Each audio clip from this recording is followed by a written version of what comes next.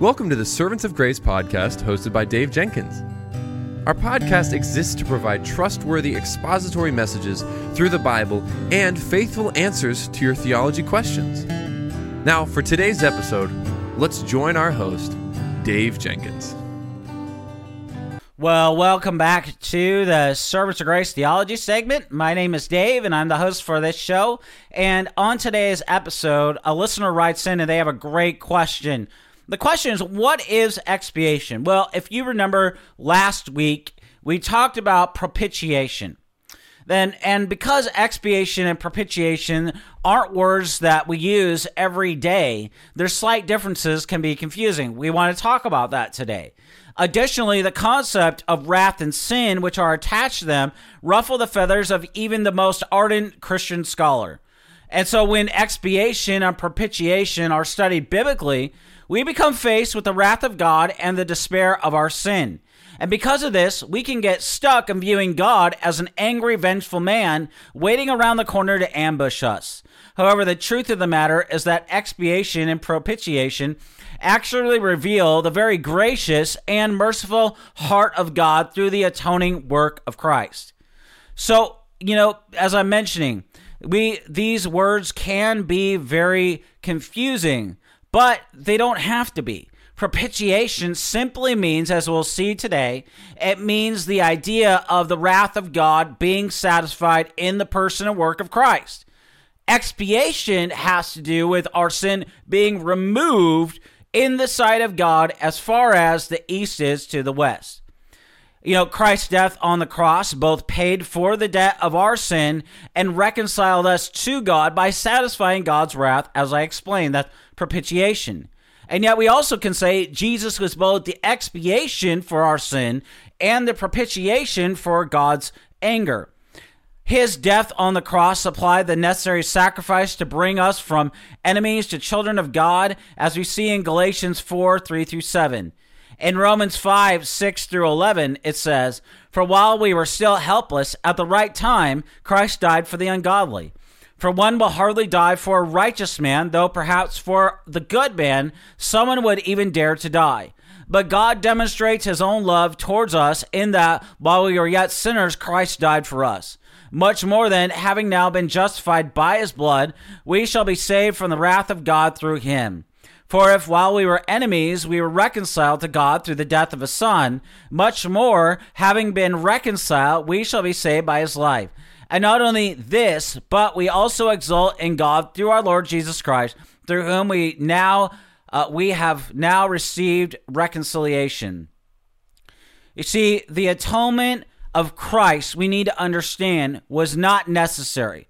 Meaning that God could very well have left us in our sin and thrown us into a pit of hell on Judgment Day with the fallen angels that rebelled, as we see in 2 Peter 2:4, leaving us fully separated from the Lord for all eternity. And yet God, in his great love for us, made the atoning work of Christ necessary for salvation, as we see in Ephesians 2, 4-10.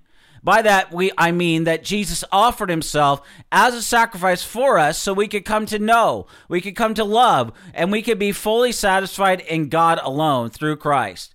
So without the atoning work of Christ, we would have no hope in this life, no ultimate satisfaction, and no reason to live out the works of God prepared for us before the foundation of the world.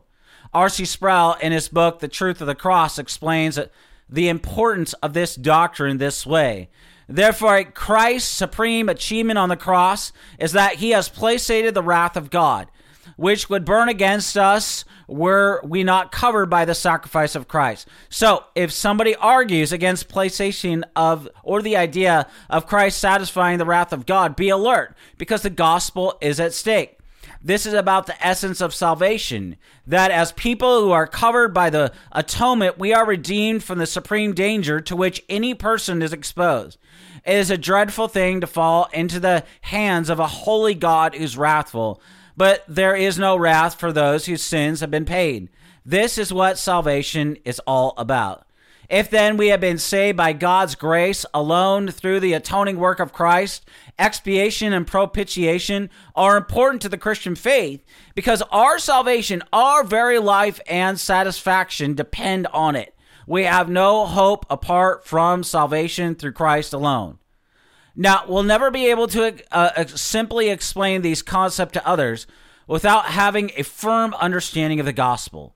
If we do not see ourselves as sinners lost under the wrath of God in desperate need of a Savior, then we will also not see the great depths of the grace and the mercy that God has had on us in our sin. Therefore, if you're looking for ways to help others understand expiation and propitiation, commit yourself to understand the atoning work of Christ and how it daily applies to your life. Expiation and propitiation will only ever make sense if we see ourselves as sinners who once were under the wrath of God, but through the death and resurrection of Christ have been saved today, tomorrow, and throughout eternity, as we see in 1 Corinthians 15, 1 through 4. Hebrews 2, 14 through 17 says this, "Since therefore the children share in flesh and blood, he himself likewise partook of the same things, that through death he might destroy the one who has the power of death, that is the devil, and deliver all those who, through fear of death, were subject to lifelong slavery. For surely it is not angels that he helps, but he helps the offspring of Abraham. Therefore he had to be made like his brothers in every respect, so that he might become a merciful and faithful high priest in the service of God to make propitiation for the sins of the people." Titus 3, 4 through 7 says this, "When the goodness and loving kindness of God our Savior appeared, he saved us, not because of works done by us in righteousness, but according to his own mercy, by the washing of regeneration and the renewal of the Holy Spirit, whom he poured out on us richly through Jesus Christ our Savior, so that being justified by his grace, we might become heirs according to the hope of eternal life." You know, as we're talking about this, we are remembering this month the person and work of the Lord Jesus. And this is absolutely important to understand because a few years ago, what we saw was there was a man named Steve Chalk, and he was a member of what was called the Emerging Church. And that discussion, it's centered on the idea of what it means to be a disciple of Christ. That was a good thing. But what quickly became evident in the early 2000s is that this movement wanted to only focus on what it meant to be a disciple, but did so apart from the Word of God. One example of this is in Steve Chalk, who's a pastor in the UK. He said that the idea of propitiation is cosmic child abuse. But let me talk about this for just a minute. Because without Jesus paying the penalty in our place and for our sin and satisfying the wrath of God forever, when he said in John 19:30, "It is finished," there would be no way for any sinner to have the forgiveness of sin if Jesus did not appease or satisfy the wrath of God in our place and for our sin. And furthermore, that idea by Steve Chalk advanced, it undermines the very notion of the reason why Jesus came in the incarnation. That is, Jesus came under the sentence of death, which undercuts the very reason why we celebrate around this time of year.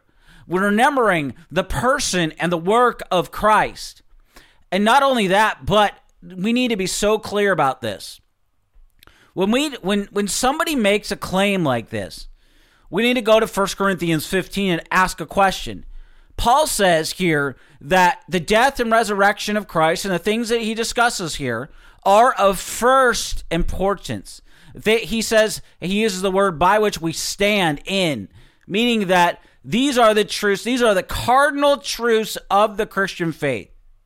Meaning that if you don't believe these very essence, these very essentials of the Christian faith, you can't be recognized as a Christian. They are of first importance. We call this the first order theology. It's a gospel doctrine. If you deny a gospel doctrine, like like we're talking about propitiation and expiation and some of the other things that we're going to talk about this month, you cannot even be recognized as a Christian. That's because Paul says that we must believe that Jesus died and rose on the cross and in the resurrection and rose from the dead in Romans 10, 9 through 17. And we're to believe those things, and we're to Believe those things, confess those things with our mouth, and believe those things in our heart, he says there. And he says that faith comes by hearing, and hearing through the word of Christ. In Romans 10:17, that is the gospel. That's what we're talking about here. And that's why here at Servants of Grace, you often see us talking about matters and people that deny the gospel.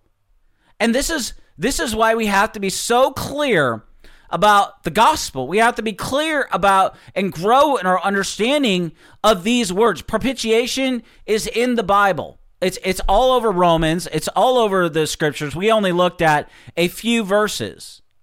But expiation is, the word is not used, but the idea is expressed in the Psalms, where the psalmist says that he has removed our sins as far as the east is from the west. Let's remember what we're talking about here.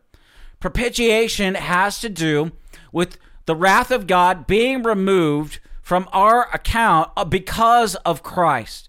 Because we have been legally declared forgiven through the blood of Christ.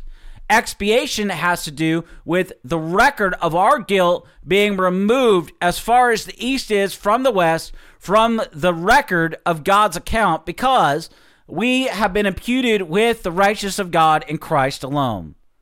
Both ideas are absolutely critical. Without the wrath of God being removed, we could not be forgiven.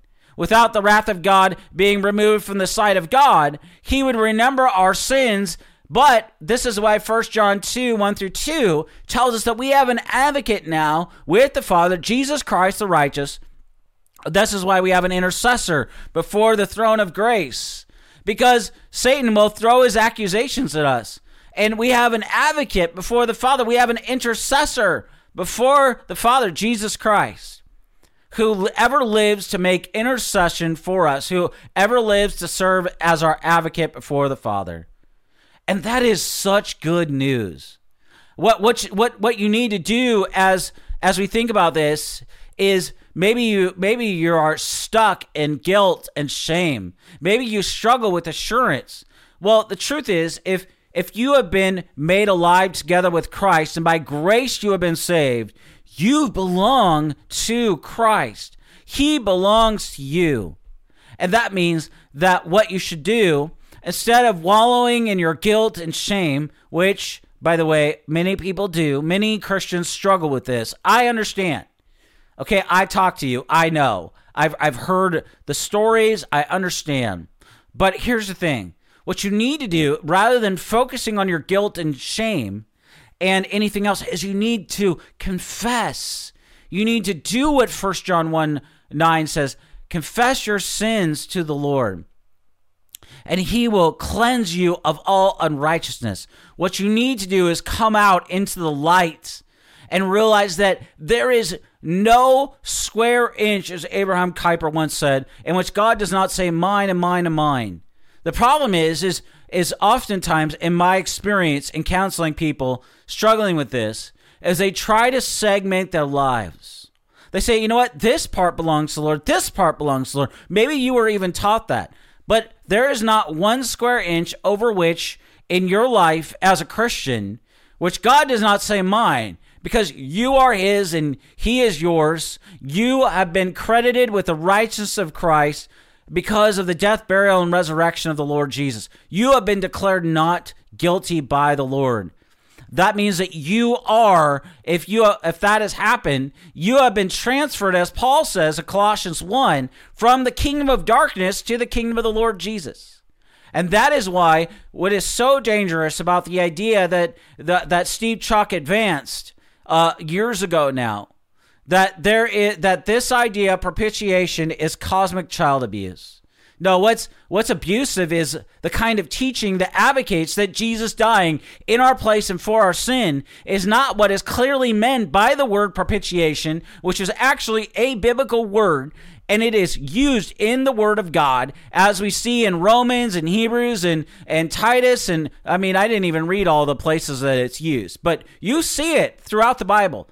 And now as you see it in the Bible, you're going to understand what it means. And that's only going to help you to enhance your understanding of the Word of God. These kind of things will only help enhance your understanding of what Scripture is saying and what Scripture means by using these terms.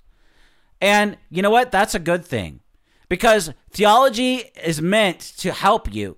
It's meant to help you to know, to inform your mind, to transform your heart, and to set your feet out into the world in which you've been called, wherever God has placed you, to be a transformed Christian by the renewing of your mind, by informing your mind, by having your heart transformed so that you grow to be more like Christ, and that your feet are set to action as you go out with growing godly character, with the message of the gospel, making the appeal, as Paul says in 2 Corinthians 5, for everyone everywhere to be reconciled to God through the death and resurrection of the Lord Jesus. And that's what we're to do. That's why we need to understand the meaning of these terms. That's why around this year we talk about the meaning of these terms. I hold back every year some of these words so that we have time. We can dedicate time, about 4 episodes to this, and because it's important.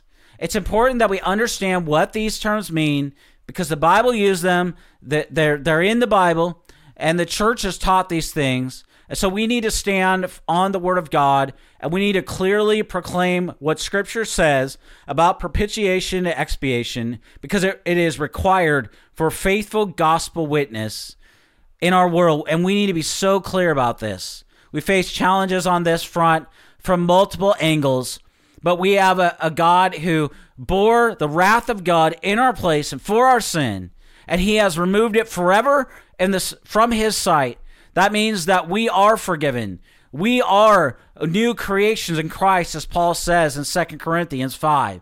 And we are being renewed in our mind by the work of the Spirit who indwells us. He is using the Word, the means of grace. He is using it as we read, as we study, as we meditate, as we even hear the Word taught to us on a podcast like this, and especially in our local churches.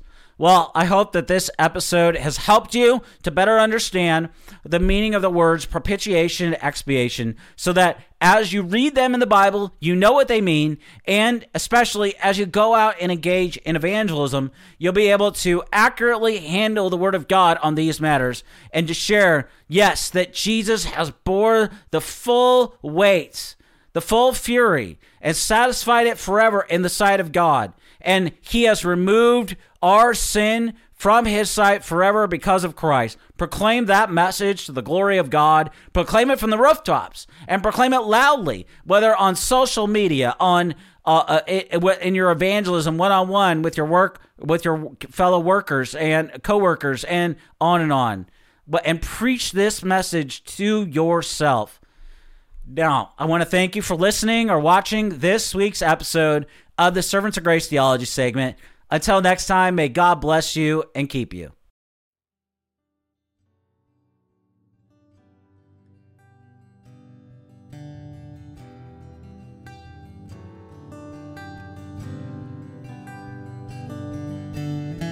Thank you for listening to the Servants of Grace podcast today. If you enjoyed the show, please subscribe, leave a rating on the app, and share our episode with your friends and family.